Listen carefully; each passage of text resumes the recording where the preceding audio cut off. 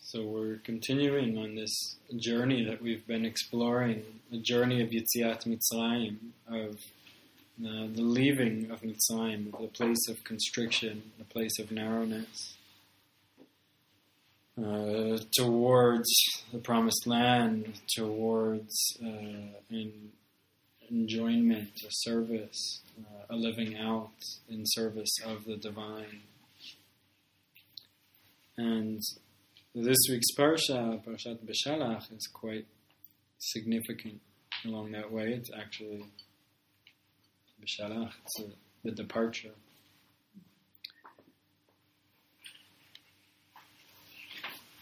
And it involves the splitting of the sea.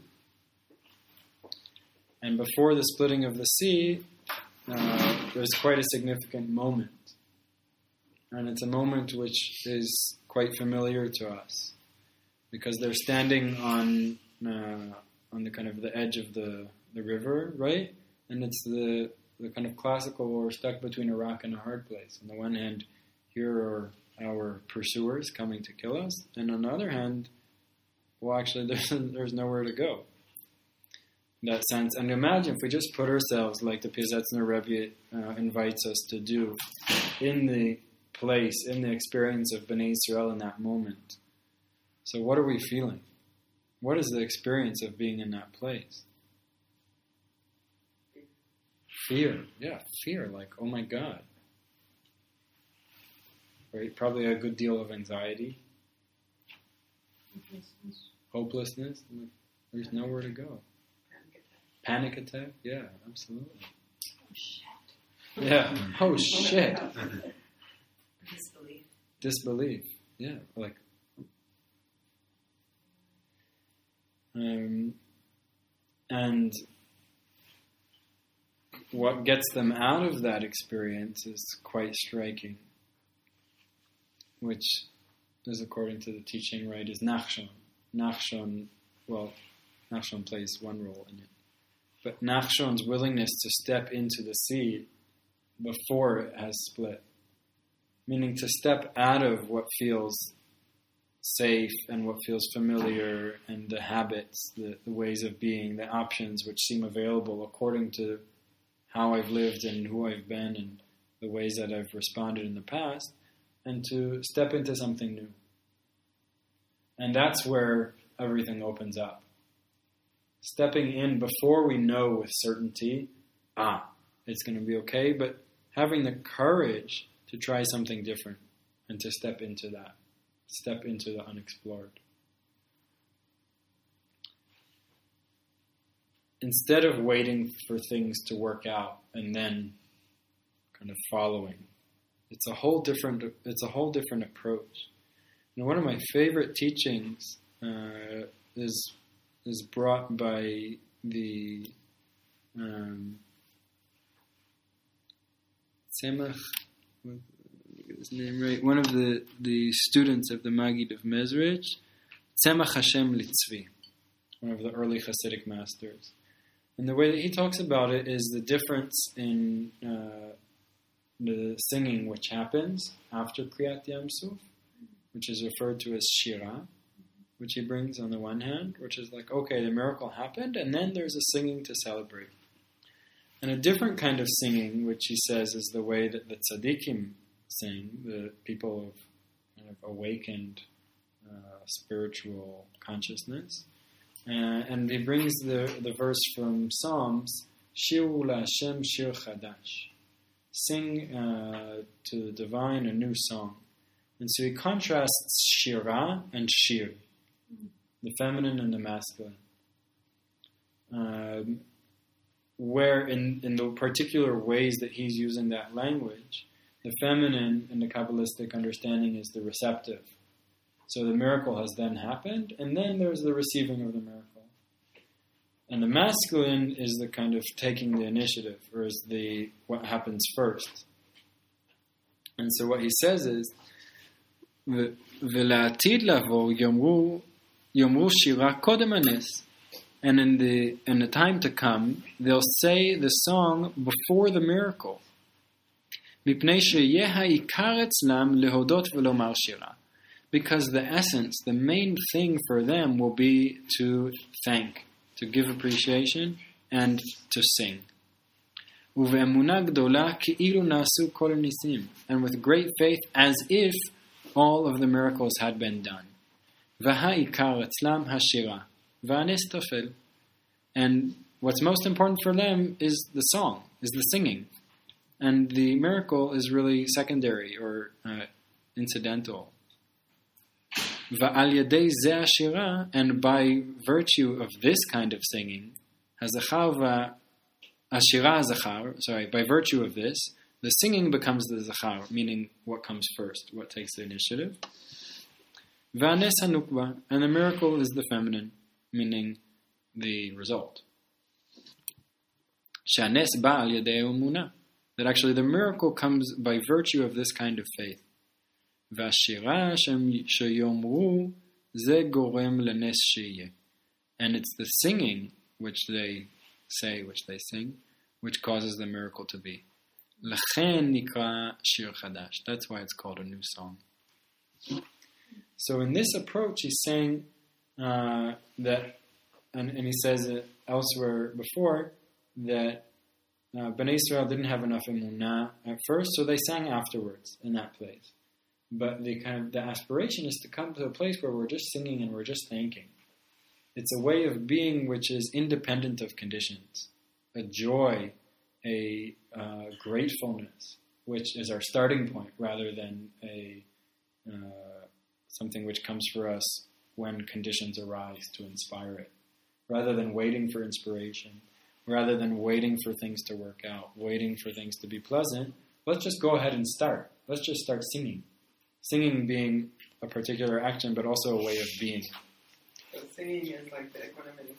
Yeah, exactly. So singing, that word shira, the shoresh, the root is related also to the word lishrot, like to saturate in or to be in. And so when we're in that kind of intimate way of being with life, with creation, with experience, then song just kind of naturally comes, right? We're filled with the joy, with the lifefulness. When we let ourselves sit deeply in the fullness of life, then we can feel that flow of life, whatever it is. Life is always moving. It's never static when we pay close attention. And so then life kind of sings through us. It sings all kinds of different songs, but there's always a moving energy and music which is happening through us. When we let ourselves be kind of the flute of the divine, right? The breath comes through, it passes through, life comes through us, and we let it move and play its music when we get out of the way and stop pushing and pulling. And these particular qualities of gratefulness, of thanking, and of singing, those are kind of those are really the starting point, the way of being. And that's quite different from our normal way of being, right? Where we tend to wait for things to be a certain way, or we wait for a cause for celebration, rather than, let's just celebrate. Why wait? Why wait for the miracle, for something so special to happen, for nature to be stunning? Those things can still happen, and great, by all means. But let's go ahead and have that fullness of life, that kind of celebratory, wow, marvel, wonder. It's like, we say in Tefillah, in liturgy, in Modim, in the place of the practice of gratitude and acknowledgement, one of the things we mentioned there is Nisecha shebachol yom imanu, your miracles which are with us every day. It's like Einstein said, either nothing is a miracle or everything is a miracle. So it's a way of being where life is miraculous.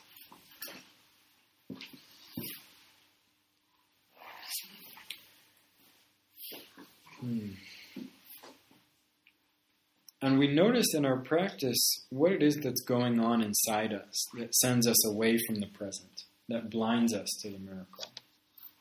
Right? That's all of the kind of like the frenetic thinking that we do, the unnecessary worry, anxiety, planning, grasping, pushing, regretting, all of those things that we do that get us so caught up in what's happening inside that they obstruct the flow.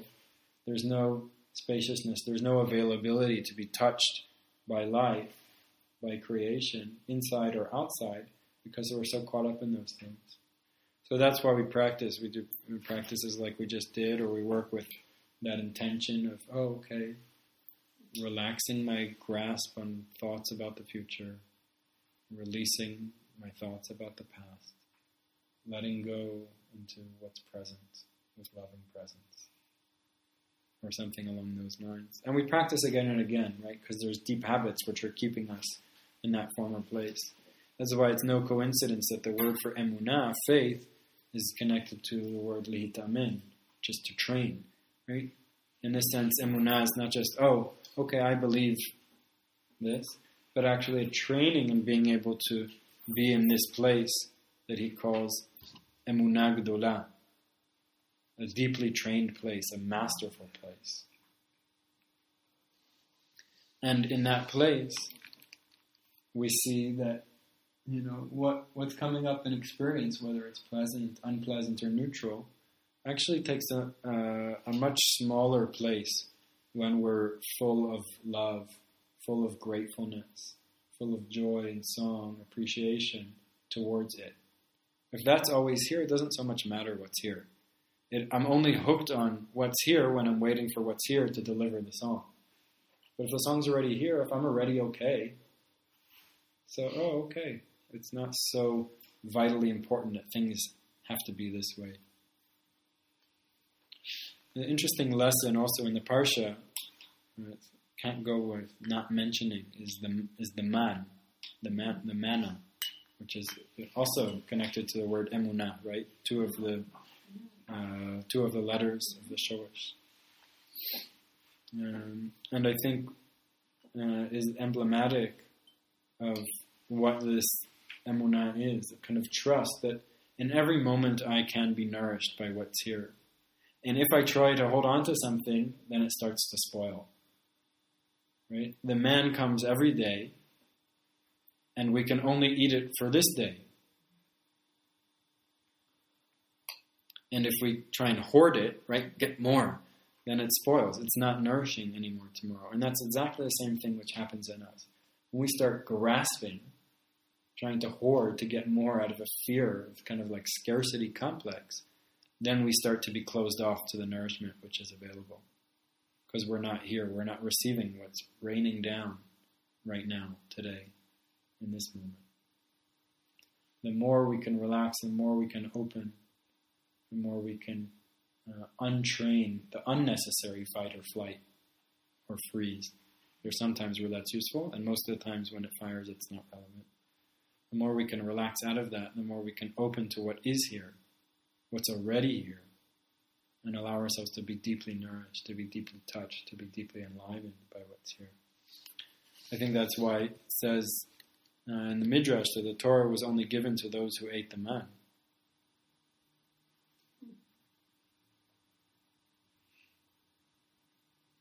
So to be able to open to the life-giving Torah, to the wisdom which is here, to the knowing, we have to have that trust. And I think we know that from our experience, right? In those times when we are really, really relaxed, really present, then there's a kind of knowing, right? In my experience, that's the most trustworthy kind of knowing which comes. The best humor comes in those moments.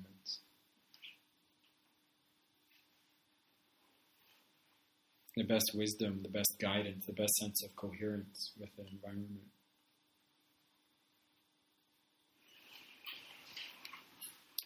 There's a couple years ago, I was walking in Malay Gilboa in the north, where I was living at the time and learning in yeshiva, and we were walking down from the Beit Midrash to the dining hall, to the Cheder Ochel, and it was the stunning views there. And I said to one of the younger guys who I was walking with, I said, "Oh my gosh, look at that view."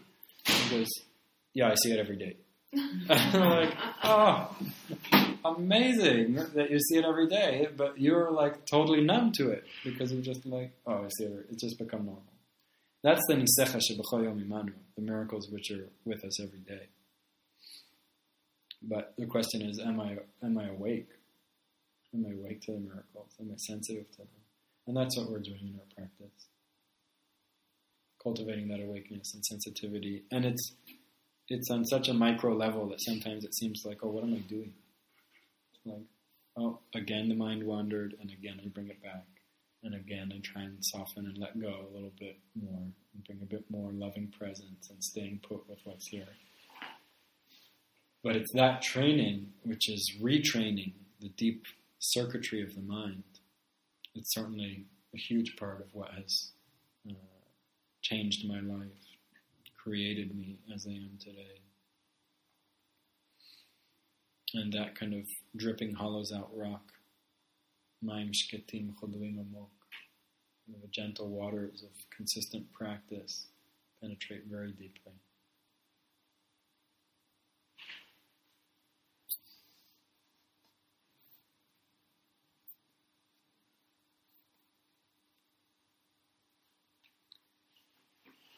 And Bezrat Hashem, in the fullness of time, as we continue on that journey, bring us towards the promised land. Promised land, which is described as a land of flowing milk and honey, right? Of that quality of nourishment, of sweetness.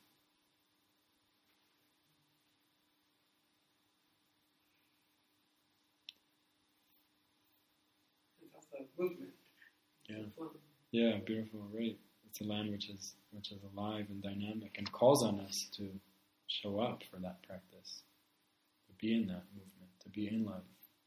V'chalta b'chaim, that's Moshe's his final guidance and the heart of the Torah is choose life. And that's what we're doing in our practice, again, choosing life again and again. Noticing what life is and choosing to be here with that.